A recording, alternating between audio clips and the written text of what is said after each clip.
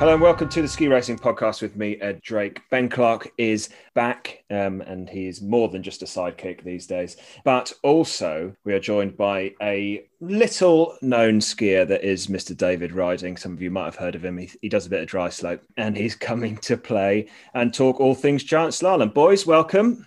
Hello. Thanks, Eddie. You're having a good week with your celebrity guests. First Marcus Wildner and now Dave Riding. I know. Look at me. Just setting the bar really high just so that we can go downhill with your level of expectation.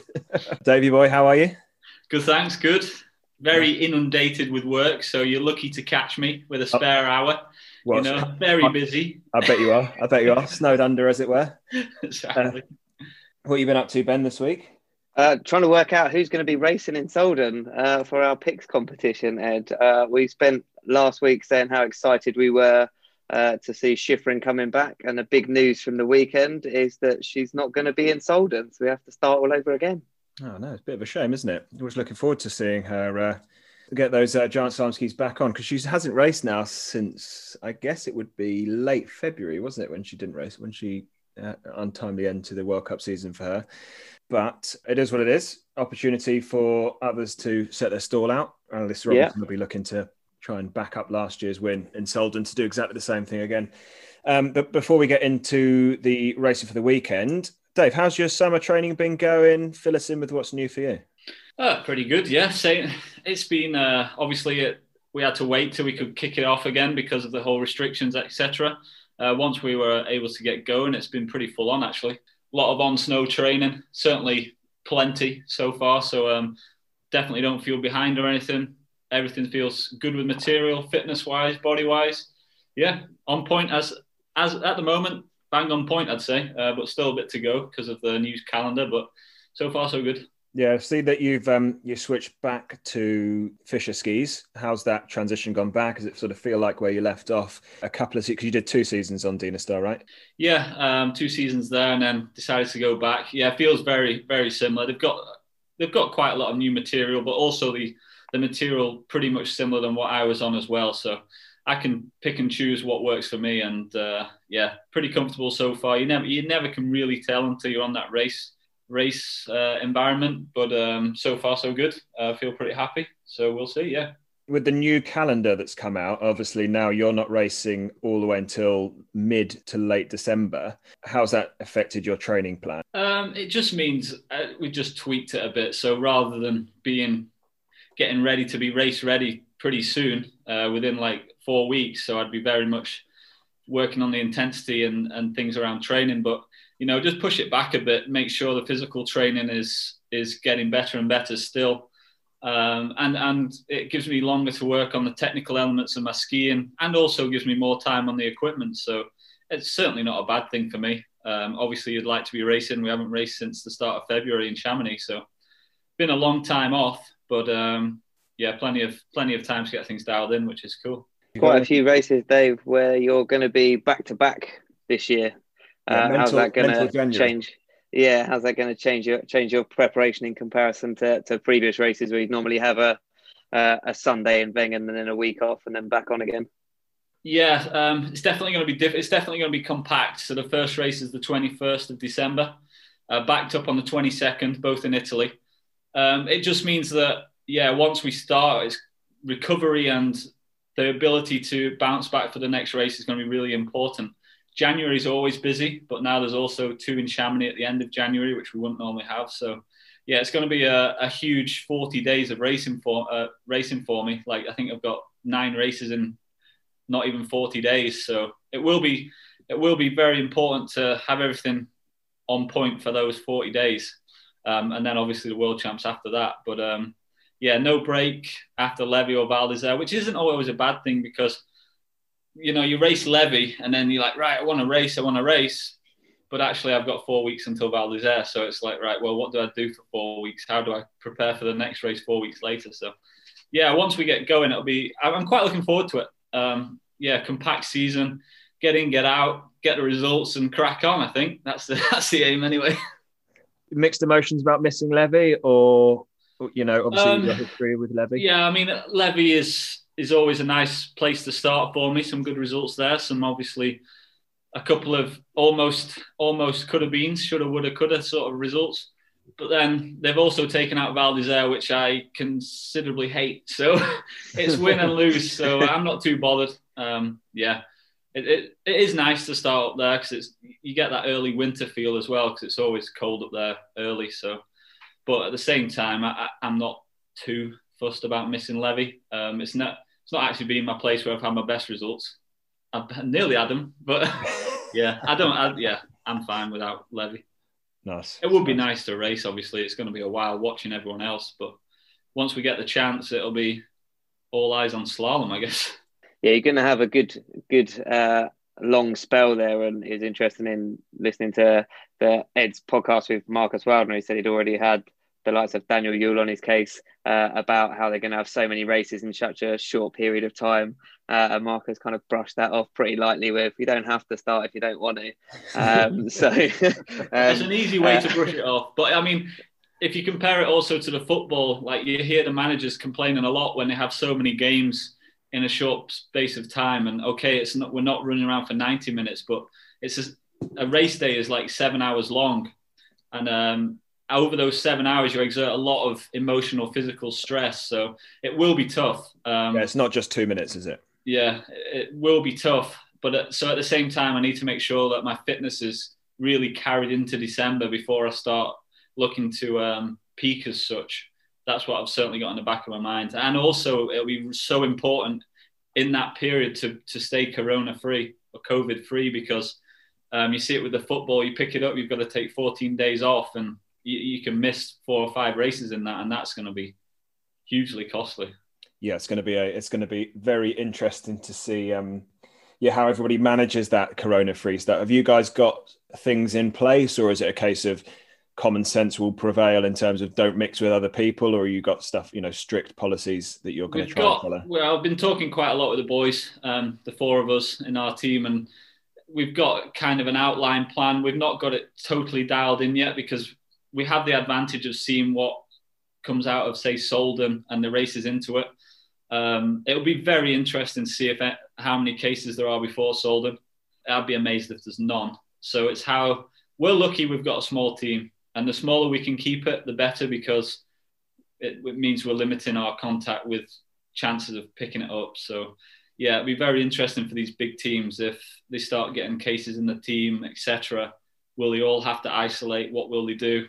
Could be a lot of unknowns to start the season. So by the time slalom starts for us, we should have been able to see what problems people have had and then be much more we'll be on the ball anyway, but much more certain what we're going to do. Yeah, knowing exactly what it'll look like and how it'll... But I guess it'll be very much, I've got to limit my contact with pretty much everyone because, I can't afford a positive case. The stuff that's happening this week in terms of as we start looking towards Solden is, from the understanding that I've got from the coaches that I've talked to, everybody has to have a test on Thursday, obviously with the first race being Saturday. They have to have a clean test done on Thursday to be allowed to race at the weekend. So I assume that's apparently that's down to the national governing bodies. FIS aren't sort of providing a test necessarily. The guys have to go out and make sure they've got a test and turn up to the FIS, holding a piece of paper that says I am COVID-19 free. So I think that's for everyone in the team as well. It's not just athletes. Yeah. And I think that's before every single race. So yeah, it's going to be important to be able to get them, make it easy to get them, and then make sure we're doing everything we can to avoid any COVID-19 as such. Bernie, got anything to add before we move on to Solden? No, I want to just say, Ed, what have you been up to since last time we spoke? You've had an interesting week. I've had a very eventful week. I've fallen in a pond and I've tried to melt my foot. No ski boots for a while then. I'd had a brilliant. If I'd been in ski boots, I would have been okay. But no, I managed to fall in a pond, which was on Thursday, which was exciting. I've been doing a bit of carpentry stuff, and I was crossing a pond on a bridge that I didn't look at the bridge properly and ended up in a pond. So that was entertaining. And then later on that evening, I spilt tea but like a fresh cup of tea on my foot and went to hospital and I've got 2nd-degree burns of my foot. All in all, great week for me. Can't trust you to do anything. Now I'm afraid of the kettle. I love the hairdressers. And I loved it, yeah. Yeah, I can see you two have no issues with the hairdressers. I mean, you two probably had your last haircut when you were about 11. It was windy yesterday, so I had a fresh trim yesterday. Cheaper. You could definitely tell. All right, let's look ahead. Let's look ahead to the weekend. We spoke about it briefly last week, Ben, or not briefly, at length actually, of how exciting it was to see the World Cup back. So we have women's giant slalom on Saturday, men's on Sunday. No Schifrin, as we've already discussed. What are your thoughts, boys, on the weekends of racing? Let's start off with the ladies. Always the same with Solden, just let it happen. It's normally the Sunday and the guys that ends up getting cancelled. We've had God knows how many cancellations over the years. So the big issue is always, can they get the race off? Is the weather going to be all right? We've had problems with wind. We've had problems with excessive amounts of snow. So first things first, just weather gods, be nice to us and let us have some skiing for the weekend. The women's, it's an interesting one. I was looking back over the results, and although Schifrin's not skiing, it's not really been her most successful resort. Although, we're used to seeing her win virtually everywhere she goes. Solden's a place where she's quite often started the season a bit slow or a bit rusty, or perhaps she just doesn't like the piece that much there. But we talked last week a little bit about some of the returning faces as well. So obviously, like Tessa Wardley's got a pretty good history of results there. She's regularly kind of on the podium and challenging. But you have to say, Robinson's going to be looking to set her stall out early and keep the likes of Lahova at bay to pick up the opening race. Yeah, I think it's supposed to be cold, Dave, by the look of the forecast. I think it's supposed to be the next week, although we've had quite a lot of fresh snow out in the Alps. But I think, we're due for some cold weather, which is only going to be good. The thing is, I guess with the weather up there, it's 3,500 meters, something like that, at the top, minute 10. It's got quite a lot of vertical in there as well. So right up there, you're super exposed to the weather, aren't you? Yeah, massively exposed. And like Ben said, we just got to hope that they do have some good weather, because if they do have good weather, it's great up there. If they have some bad weather, then like you say, 3,500 meters at the Austrian Alps, it can get pretty grim pretty quick. So fingers crossed. And like Ben said, obviously Schifrin be a big miss. Ravensburg also won't be there. She's had quite a lot of successes there, I believe. So yeah, it will be interesting. Big chance for the others. Alice Robinson, I mean, if she gets off to a good start, because I think she won last year but then missed the next race with an injury. So if she gets off to a quick start, I think she'll be pretty hard to catch. So big opportunity. But yeah, Lahova, Tessa, like Ben always calls for Solden. It's probably his only pick he gets right all season is Solden. just every GS. Every GS. Just checking whether Tessa's starting. The women's giant slalom standings last season, Brianoni took the globe and she was 70 odd points ahead of Lahova with Schifrin in third. So Brianoni, we talked about it again last week. Is she going to fly beneath the radar? But I think you're right about Alice Robinson. She came into last season sort of, with a little bit of a head above the parapet, but nobody really expected huge things of her. She obviously performed at World Champs that second run and absolutely bossed it. But then last winter we picked up that injury, then had a smashing result in Slovenia. So whether she can pick up with that form, I watched an interview with her that she did on Instagram, and she was saying that she was been training really well and looking forward to the opportunity. And I think she sounded confident. So we'll sort of see how she's getting on. But again, the Italians are surely going to come thick and fast. The women on the Italian side last season, especially in tech, were a real force to be reckoned with. So Marta Bassina, lighter skier, that sort of very technically gifted. It'll be interesting to see whether she can start off this coming season with a bit of a performance just to set out her stall, because she became very consistent, especially through the sort of latter to middle of last winter. What do you think, Ben? You like a little Italian call as well every now and again? Yeah, so but Bassino's in there. I couldn't remember how she did last year there, but it's tough. Despite Brianoni winning virtually everything last year, she's still not the first person you think of when you're thinking of who you might pick to win the races, which feels like you're doing a bit of a disservice to her based on just how well she skied across pretty much all disciplines last season.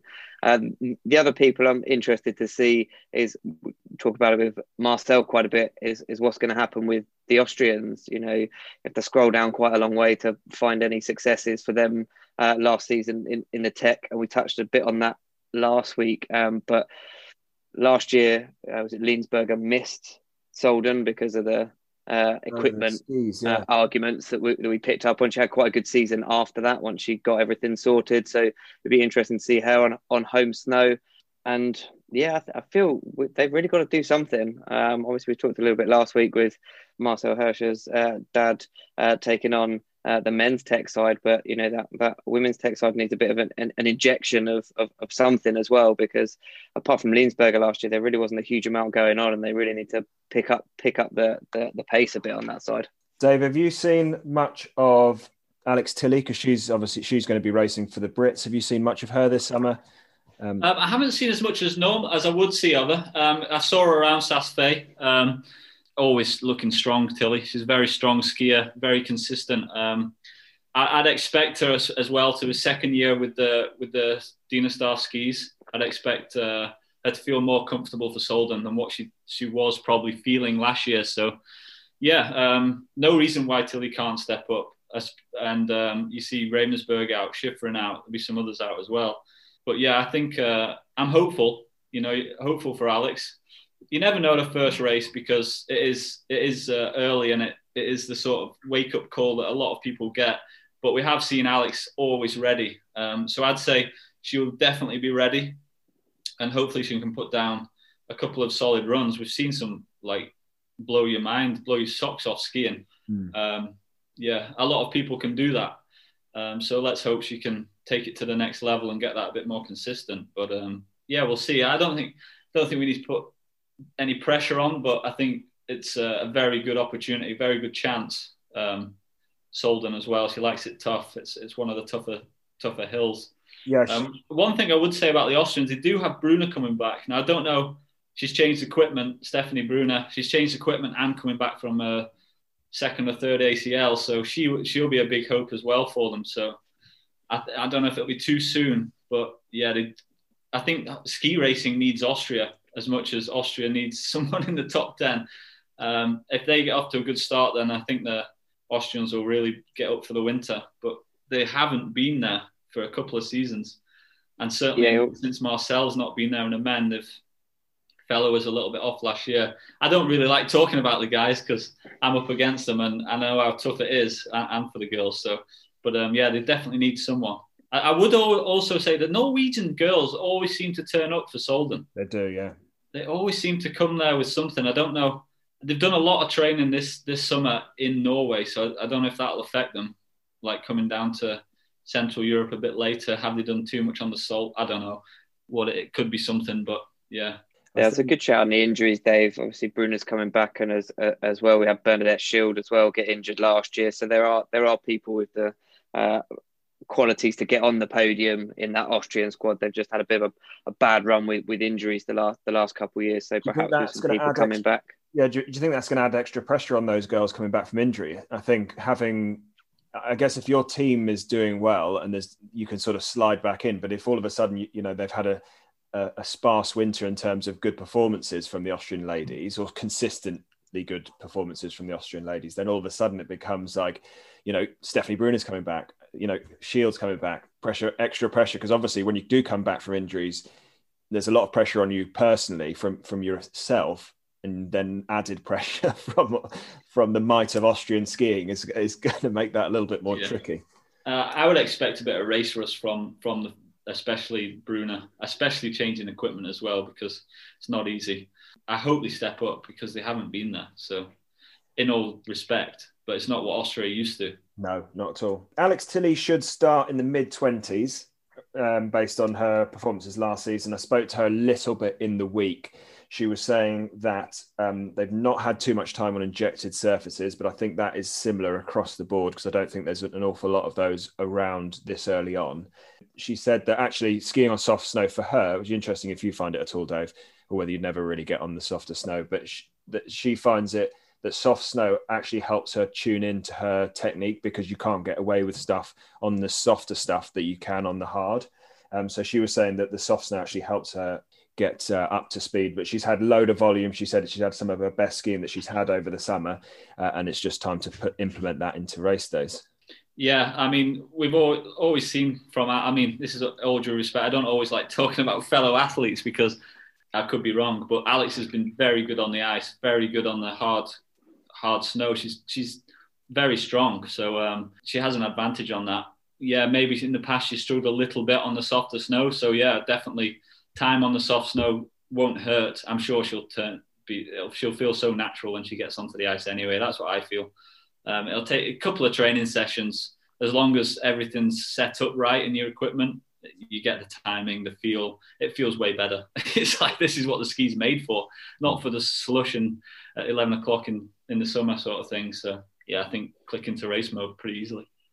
Should we get on to some picks? The Ski Racing Podcast picks prediction. I need to think of a really extra long title for this segment. Let's start. Obviously, we haven't gone into the men yet, but so Ben, what do you think? Where's your money going for the ladies' victory come Saturday? I mean, I can't not do it, can I? I mean, is this a stupid question? Ridiculous if I didn't say Tessa after all that build-up. But with her coming back off this injury, I do feel a little bit tentative. I feel like it should be aiming more towards probably one of the people we're really expecting to come away with the win. But I think I'm going to stick with Tessa. I'm not going to move away from my favourite pick. Right, tried and tested. Right, fair enough. It worked once. It's worked once. So why that your only accurate pick in 3 seasons? What about you, Dave? What are your thoughts?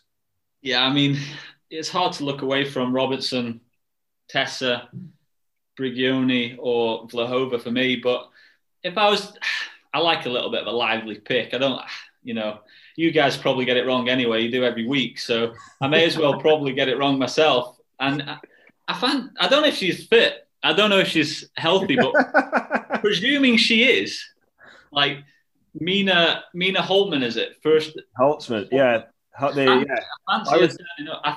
I see her as a bit of an Alice Robinson as well, a bit that sort of style. And just as an outside pick, I mean, the 4 I mentioned, yeah, probably top 4, blah blah. But we might have an outsider coming in there, and it could be her. I was actually, Dave, leaning towards a little outsider pick, because obviously the first race of the season is a little bit of a shot in the dark, and I was thinking that Mina first Holtzman was probably going to be a decent shout for an outside pick. So I do like that shout, and I think it's not a throwaway. Definitely, she finished 7th in the standings last season in giant slalom, and I think she was leading.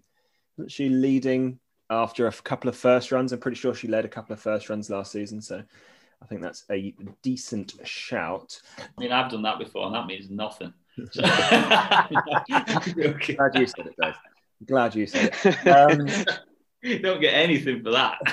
Do you get half a World Cup point for leading a first run? Yeah, you get a lot of condolences when you mess it up. You get people's hopes up. I know that much. Yeah, so I like that shout, but I'm not going to jump on that bandwagon. I'm going to go with Robinson because I do think she's going to win, but also Hrovat for the Slovenians. I kind of think that she's going to be thereabouts. I've watched some of her stuff in only via social media, but she looks pretty strong, and I quite like the style in which she attacks a piece, and especially on something steep like that when she tends to overturn a little bit, where it obviously doesn't have quite as much effect. I'd agree. I'd say she's definitely due one. Yeah, so you're still only allowed 1 pick, Ed. We did this last year. You can't just say like 4 names. And if one of them win, then start claiming it. I'm just spreading it out slightly so I sound like a little. At one point, you picked an entire country last season, and we weren't having any of that. and I still think it was the wrong one. I think Switzerland's going to win. No, I'm going to. So, are you sticking with Robinson? Yes. Yeah, I'll stick with Robinson. Yeah.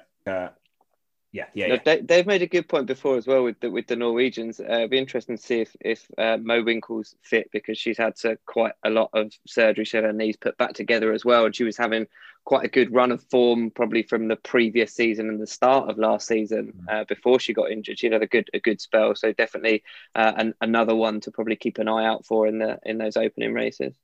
Most countries tend to be in Saas-Fee or Zermatt or over in Stubai or Stelvio or something like that. But the Norwegians, they obviously spend quite a lot of time up on, what's the glacier called up there, Dave? Have you skied up there? I think Fona Glacier or something. Fona, yeah, that's it, yeah. Yeah, I mean, the glaciers in Saas-Fee this summer was like, certainly on the men's side, it was like almost all of the top 30 slalom guys were there at one point. It was crazy. Just maybe Hiroshalov and one of the team weren't there. It was insane. Over to the men.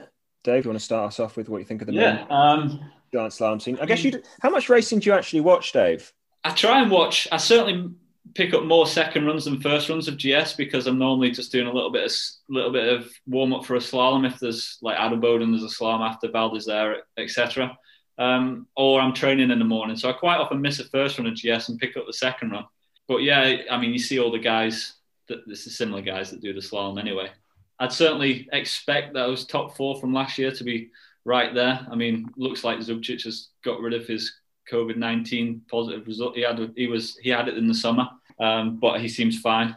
Should be at least those four. I'd love to see Feller and the Austrians kick off well. Saying that, not too well, because I don't want to be too confident, Just in GS. Keep early. Yeah, hopefully very early.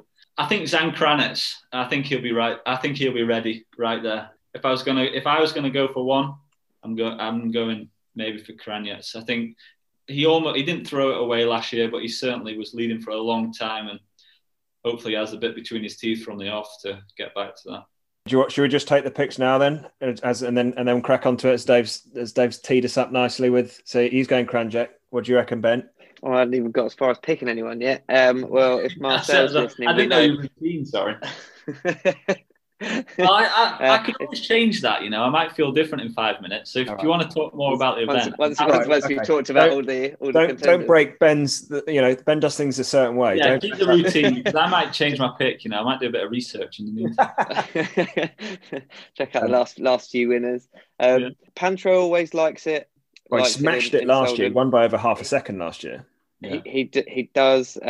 We've seen a few other people. I think who's the French guy? Favre likes it quite a lot. Matthew Favre. He quite likes the steeps there. So I was thinking I'll double up with the French and go for Favre. Oh, so you're going for a nation, are you? Yeah.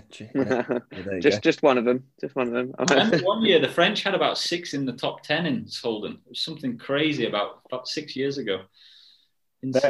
They seem to. I don't know. I'm not sure what got into the French last year, but both tech and speed sort of had a bit of a resurgence. Yeah, even with the old guard. Noel certainly helped that, didn't he? Who? Sorry. Clement Noel certainly helped us long guys. Maybe they gave them all a bit of a kick up the backside. Yeah, I mean Pantero as well, obviously. I do love Solden, and obviously with it being the curtain raiser, you get a bit of an extra sort of buzz of around the scene sort of thing. But it's incredibly difficult piece. It's very, very flat at the start, then goes into that sort of free fall section where you see piste workers sliding from the top to the bottom, even with crampons on, they can't stand up. And then like an incredibly flat section into the bottom. But it's like a minute 10, like we talked about the altitudes, like 3,500 meters. You've got fitness and you've got to have power.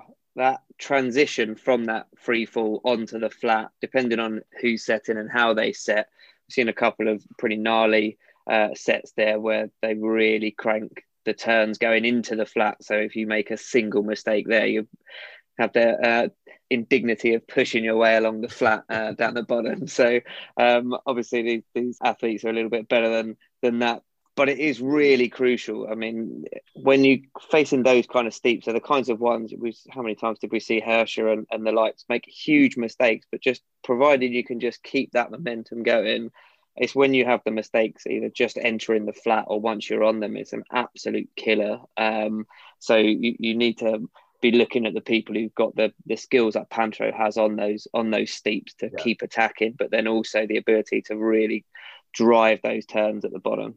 I think in the past as well, you've always seen the ones that are a bit more speed skiing in them, like not the straight line stuff, but the downhillers, they do come to the fore. Like Bodie always used to be good. Svindal always used to turn up there. Jansrud was good there. Kush was always good there.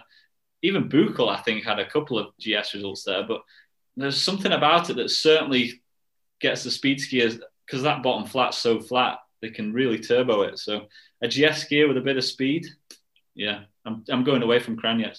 Oh, well, we talked about it in the first pod about some of the speed skiers, and obviously you saw Ormot Kilder take the overall because obviously he likes to play in GS. So that, you know, that power down the steep and obviously tied in with that gliding, he's got to be there or thereabouts for a shout, surely, for this giant. You just said it. I'd totally forgotten about him. He was so good in GS last year as well, going back to the Atomics. I think massive shout. I think that's a great shout. It'll be interesting because of his power and I guess just the way that he skis, he just took so many risks in giant slalom that didn't always pay off. So I think it's one of those where, you know, like Ben said, you can't really afford to make a mistake come the bottom of that steep. But I guess that's something that plays on all of those giant slalom skiers' minds. They know exactly where, you know, you can't win a race at the bottom of that steep, but you can certainly lose it. How much, Dave, do you pay attention to like the terrain in terms, you know, like a crucial part of terrain like that? Is that something that you think about at all on the way down, or is it just you're in the zone? Yeah, in slalom, I mean, people always talk about knowing the hills in downhill because it's always the same, but knowing the hills in slalom is hugely, hugely underrated. It's really important, especially say the difference between Levy and Wengen or Kitzbühel is huge. How you ski it. So yeah. You've got to know the terrain. You've got to know when you can attack, where you can attack, and especially in slalom as well. If it's a tricky course set, you just can't go. I mean, there's always going to be some crazy young guy try it and go full gas into some crazy technical section, and some will get away with it. But you have to pay attention to the slope, and for sure, if you make a mistake coming off that pitch, they'll all know it. The race is over, and certainly in the guys, some of the best girls might get away with it, but the guys, mistake there and you're not making the 30. It can be as simple as that. Yeah, actually, I totally forgot. Obviously, how tight it normally is on that on the. But you'll also see some of the tech skiers over ski it, so they'll take too much off too early and then throw away half a second by doing that. Whereas someone like Kilder, if you're not going to pick him, I'm going to switch because he'll just go through the gates. He won't be bothered. Yeah. What about the Americans? Obviously, I think Ligeti's got a crazy record there. Can't remember his exact stats of how many times he's won there, but yeah, he does. I think he's and he was fifth there last year. Tommy Ford was fourth, and so you know those guys aren't shy about throwing the hammer down or whatever. Definitely. The only doubt I'd have with the Americans is where have they been all summer? Because I know they've been training on Mount Hood, but they're normally in New Zealand. They normally get a lot of high quality training down there. I don't think it'll affect someone like Ligeti because he's so experienced and is so ingrained. But it could play a part on summer prep because, like, for me, it's been fine. I've been in Saas-Fee where I'd normally be, no problem. But some teams I know it's been difficult for. So will that play a part? I don't know. It will be interesting. I'll add a bit. Hope not, because you want it all to be fair. Ben, what about, we've not even mentioned Kristoffersen yet. What do you think about this here? He obviously took the title in giant because the defending GS champion. We haven't mentioned him yet. What did he take by 6 points over Pantero, who was 20 points in front of Zubcic by the end of last season? What are your thoughts? Yeah, Kristoffersen's, he's he's always there or thereabouts. Last year. Yeah, he didn't have. He had a strange start to the season. But then again, so did Pantero. He absolutely dominated here and then kind of went AWOL for a few weeks before coming back again. So, Kristoffersen, I just want to see him throw a hissy fit in the finish. So I get to do a podcast with you the next day and hear you go mental about it because you can't stand it when he gets a hump. But in theory, he's got everything going for him. He's the defending champion. He's not moving around on skis. He's pretty settled in what he's got. He's been with Rossi for a while now. And yeah, it kind of plays into it. I guess the big question is we talked about Kilder's power, whether Kristoffersen has that same level of power in comparison to someone the size of Kilder. He is smaller. He's not tiny, but I think I saw some posts going up on social media that he saying he's bulked up a bit. I guess you'll find out when you see him ski. Obviously, if your frame's a certain size, there's only so much muscle you can put on. And when you're a tech skier and you do rely a lot on agility, at some point, when you're overexerting your natural frame, you're not going to be able to do as much with it. So it'll be interesting to see if this work he's done to put on any weight or a bit more power actually pays dividends somewhere where he has had problems before. That could be quite an interesting one to see how he goes. I wonder what we're going to see from the likes of the younger Norwegians, Brathen, Windingstad, and those guys. Yeah, they were fun to watch last year, weren't they? I saw Windingstad on crutches on his Instagram. I had a story about a few days ago on crutches. He didn't look anything strapped up, but he was certainly hobbling. Could be worth keeping an eye on. It's not something that I've read about or seen, but I don't know if he was messing about, but there was certainly crutches. So I don't know what his sort of story is. He's switched skis to Stockley as well. So he's joined Odermatt over on Stockley, has he? Yeah, that's another one that you should definitely mention. Yeah, because he's another guy that likes the long skis as well. So that sort of gliding style, very hit or miss. I mean, that run he did in Beaver Creek in the Super G. Well, insane. I think you commentated on it, and I was just thinking, no one can go a shorter distance. That's for sure. Do the same thing. You can always guarantee that he'll go direct. It is going to be interesting, and I think we could sit here and talk about probably 20 different guys that could win, and probably about 60 guys that could make the second run. So, although having said that, Solden isn't usually kind to higher bib numbers just due to the fact that it's rock solid piste normally, and obviously that steep just judders up. You just get so many different cut lines in there from so many athletes, so it does become a bit of a tougher ride. You do tend to get one or two come in from the back like you do in any race, but I think it's a real exceptional run that will propel you from anywhere from outside the 40s into a second run down Solden. So any change in picks then? I was going to say, Ed, you haven't made a pick yet, and Dave, you've changed about 3 times. 100% changing. Okay, so right, I'm gonna go with. I think Kranjek's still. I think he's still going to do it. I think. You're going to have Kranjek, sorry? Yeah. Big mistake. I've rectified my mistake. It's all about being a bigger man and admitting your wrongs. Yeah, I mean, I'm definitely on board with the speed skier coming in and smashing a GS and taking away 100 points. I just think Kranjek he's so consistent and he's so consistently fast that I think I'm just going to hedge my bet slightly that I think he's going to be. He reminds me a bit of Hirscher as well. That sort of style with strong, 2-footed, good skier. So I'm gonna go Kranjek. Davey, you're going to go with Kilder, are you? I'm going to let Ben go and then pick up some. I'm going to pick up scraps. I'm sticking with Fev. I'm going with Fev. Right. random French inclusion just to keep it. I really like the sound of Kilder or Odermatt, and I'm going towards Odermatt. I think he'll bring so much intensity that some of them won't bring. I mean, he's fearless, isn't he? Yeah, I like that sort of fearless. I'm going Odermatt. Okay. A year older. So angry if Kilder wins, aren't you? So little commitment. You're just flittering around, pick to pick. Yeah, you got to say the names. That's what you that's what you do. Dave, again, as you're here, any skiing with Raposo so far this summer, or are you just keeping up with his Instagram?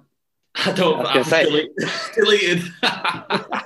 2 years ago, he got the boot, and he still hates it that I don't follow him. No, I've heard a lot from him. We'll say that. I've spoken to him a lot. He's told me a lot about himself. I've seen him actually skiing. He looks strong. I think lockdown was actually good for him. He really knuckled down. To be fair to him, he looks strong in his body. He doesn't look like a little boy anymore. With all two, I mean, I didn't sort of fill out as such until I was 24, 25. I think that's how old he is now, 24. So he does look stronger. Hopefully he's still got that, because it's one thing having it in June, another thing having it in October when you're trying to do the skiing as well. But yeah, hope. I don't know, is it a year too soon or not? He won't be starting in the 40s anymore. I think he doesn't have the same phys points as last year. I'm sure he can get them back, but he'll need some other races first. But I hope he steps up and does a good performance. I think that's what we've got to hope for from Raposo, a performance where you're like, right, he's done what he can. He's put it down there. He's skied very well. Hopefully the conditions hold up. If they do, then yeah, there's a bit more on offer than maybe if it gets bumpy, like you correctly stated, Solden does. So let's see a performance from Raposo where you think, right, he's matured, he's 24 and he's looking like he can kick on. Because it's one thing just sending it full gas out the gate, kamikaze style, and crash and burn. It might work once in a season. It's another thing learning and being like, right, that was a good performance. So I think if we can turn around and say, or you guys, I don't really turn around and say, yeah, good performance in the media or whatever, but I think that's what you need to hope for, especially at his stage of his career. He's got to start looking like that guy's got a race head on, and he's a good skier. He is a good skier, so let's hope that the Brits can kick us off well, because it's always nice when the British mood is good at the start of the season and the ball's rolling. Ben, echoing that, have you got anything to add on what you're hoping to see from Charlie? Yeah, we had that almost last year from Charlie, didn't we? We had that run where he looked like he was just going to sneak in and then crashed on the final pitch, and it was that was an almost, and we just want to see that.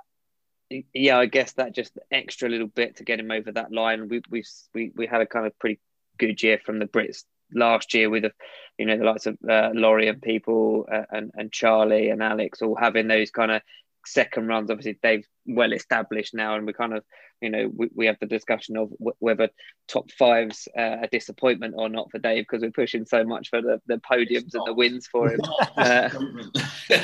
Can we just get that straight? Top five is not disappointing for us, not for you. Yeah, that's what I'm saying. Let's get this back into reality. It's not Pendle, it's not Hemel.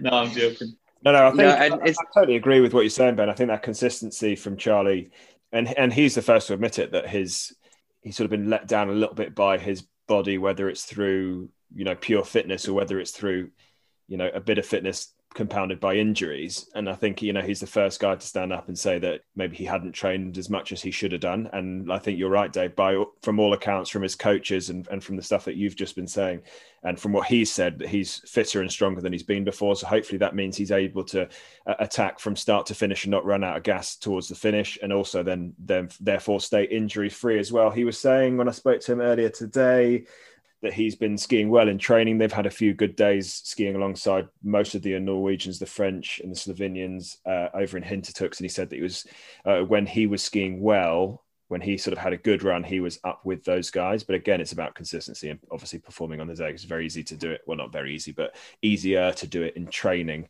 and sort of let it go by the wayside in the race.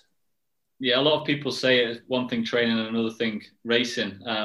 I believe if you're not fast in training, it's really hard to be good in a race. But Henrik is a prime example.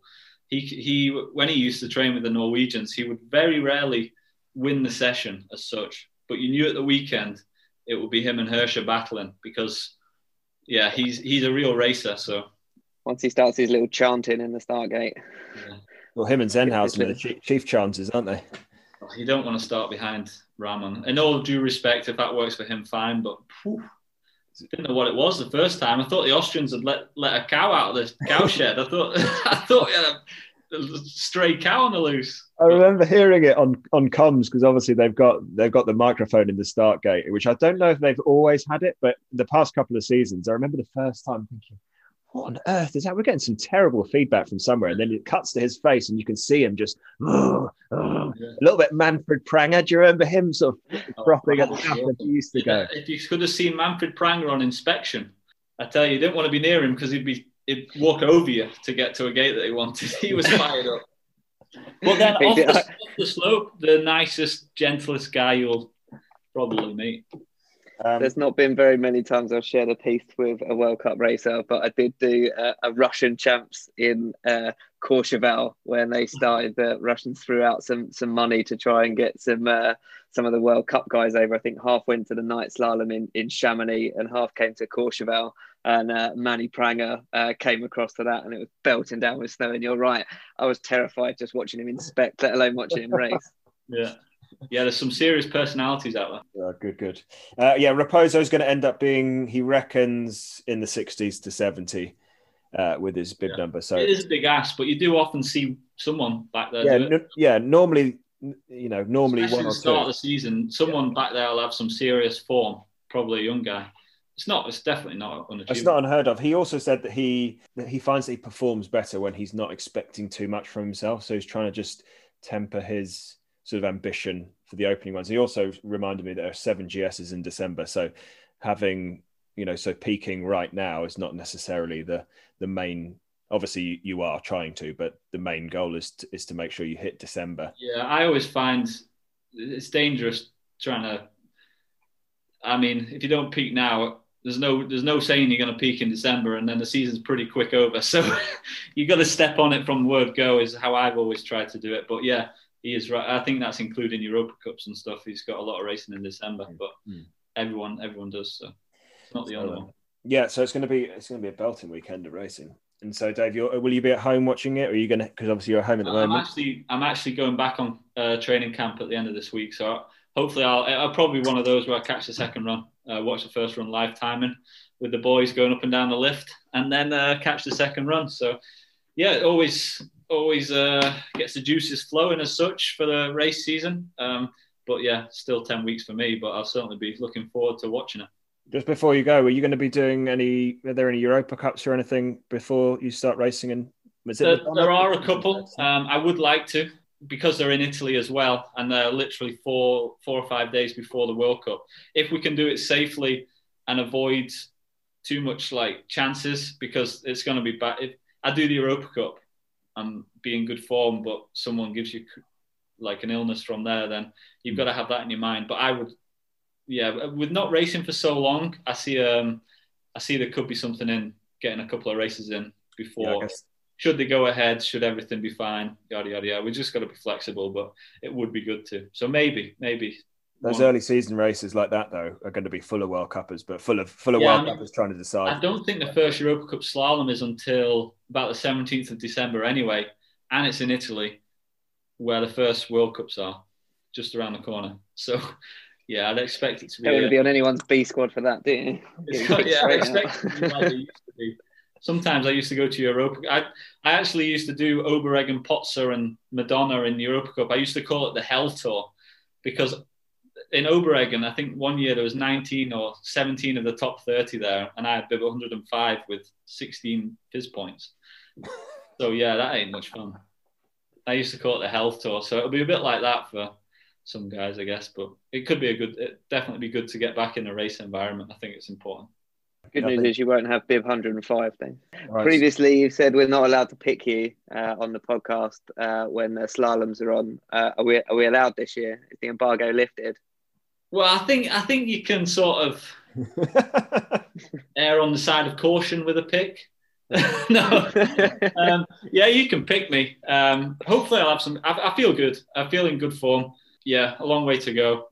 It's so tight now, slalom as well. So personally, I just want to be able to stand in the start gate and think, right, everything's on point. This is down to me, and I feel comfortable on my equipment, etc. Because I just couldn't quite, with no disrespect to the equipment I was on, like Clement was winning on it, so I just couldn't make it work for me. I just want to be in the start gate knowing, right, this is down to me. I'm fit, I'm healthy.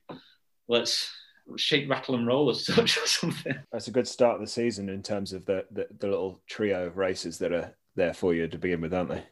Touch wood. I really like Madonna. I think it's my favourite race. It's at night. It's a bit more. It's a bit shorter than most, so I feel like I can put all my intensity into it rather than having to sort of think too much about where I exert myself. And I like the piste, the snow. So certainly a good start. And then Zagreb I like. And then the real piece as such, the big boy stuff steps in, and I'll have to make sure I'm on my game there. So yeah. Nice. What are you thinking about these ones? So the likes of Adel Bowden and Wengen and Kitzbühel, with the possibility of there not being thousands upon thousands of it's going to be a big shame, Swiss and actually. Austrians. It is going to be a shame because the fans, they really do make a race what it is, and you just have to look at the football matches. It's like a ghost town, so it will be a shame for sure. Schladming, Kitzbühel, and the Swiss ones, unless you go and watch them, I'd highly recommend people to do a Kitzbühel Schladming weekend because they are awesome. It was almost too much when I first started doing World Cup. It took me a year or two just to get used to, like, the people in Schladming. They're so close from the gate. Same in Kitzbühel. In Kitzbühel on the second run, you're literally, sometimes you feel like 3 meters away from the fans. It's quite intense. But it makes it what it is. It's really, really cool. They'll definitely be missed because you'll just be hearing a slalom gate slapping down like you do. So. Sometimes the coverage is pretty good when you can hear the noise of either the skis chattering on those night slaloms or the sounds the racers are making. Yeah, true that. I tend to be one that sometimes has a bit of a shout at myself. So, yeah, hopefully nothing spills out that my nana tells me afterwards. I've had a few Ed apologising for your language. Yeah, I've had a few telling offs from my nana about what my lips are doing in the finish area. So we've done our picks for the weekend's opening races. So if you want to play along, you can either get in touch with us via any of the social media platforms, as well as emailing the Ski Racing Podcast at gmail.com. And let us know. So you just need to pick your winner for the women's and the men's, and you'll get 5 points if your pick wins. You'll get 3 points if they come second, and you'll get a solitary point if they come third. We'll accumulate those over the season, and then we will dish out some prizes. You'll have to hound me for mine every weekend, and I'll get in the league. So I like a bit of competition. All right. So if you start picking yourself, we'll know that you're feeling good. Yeah, I won't do that. Don't need that pressure. Well, thank you very much, gents. And that's all we got time for. Ben, cheers, and I'll see you next week. Dave, good luck for the winter, my son. Yeah, thanks for having me along. It's been fun. Good luck, Dave. Cheers.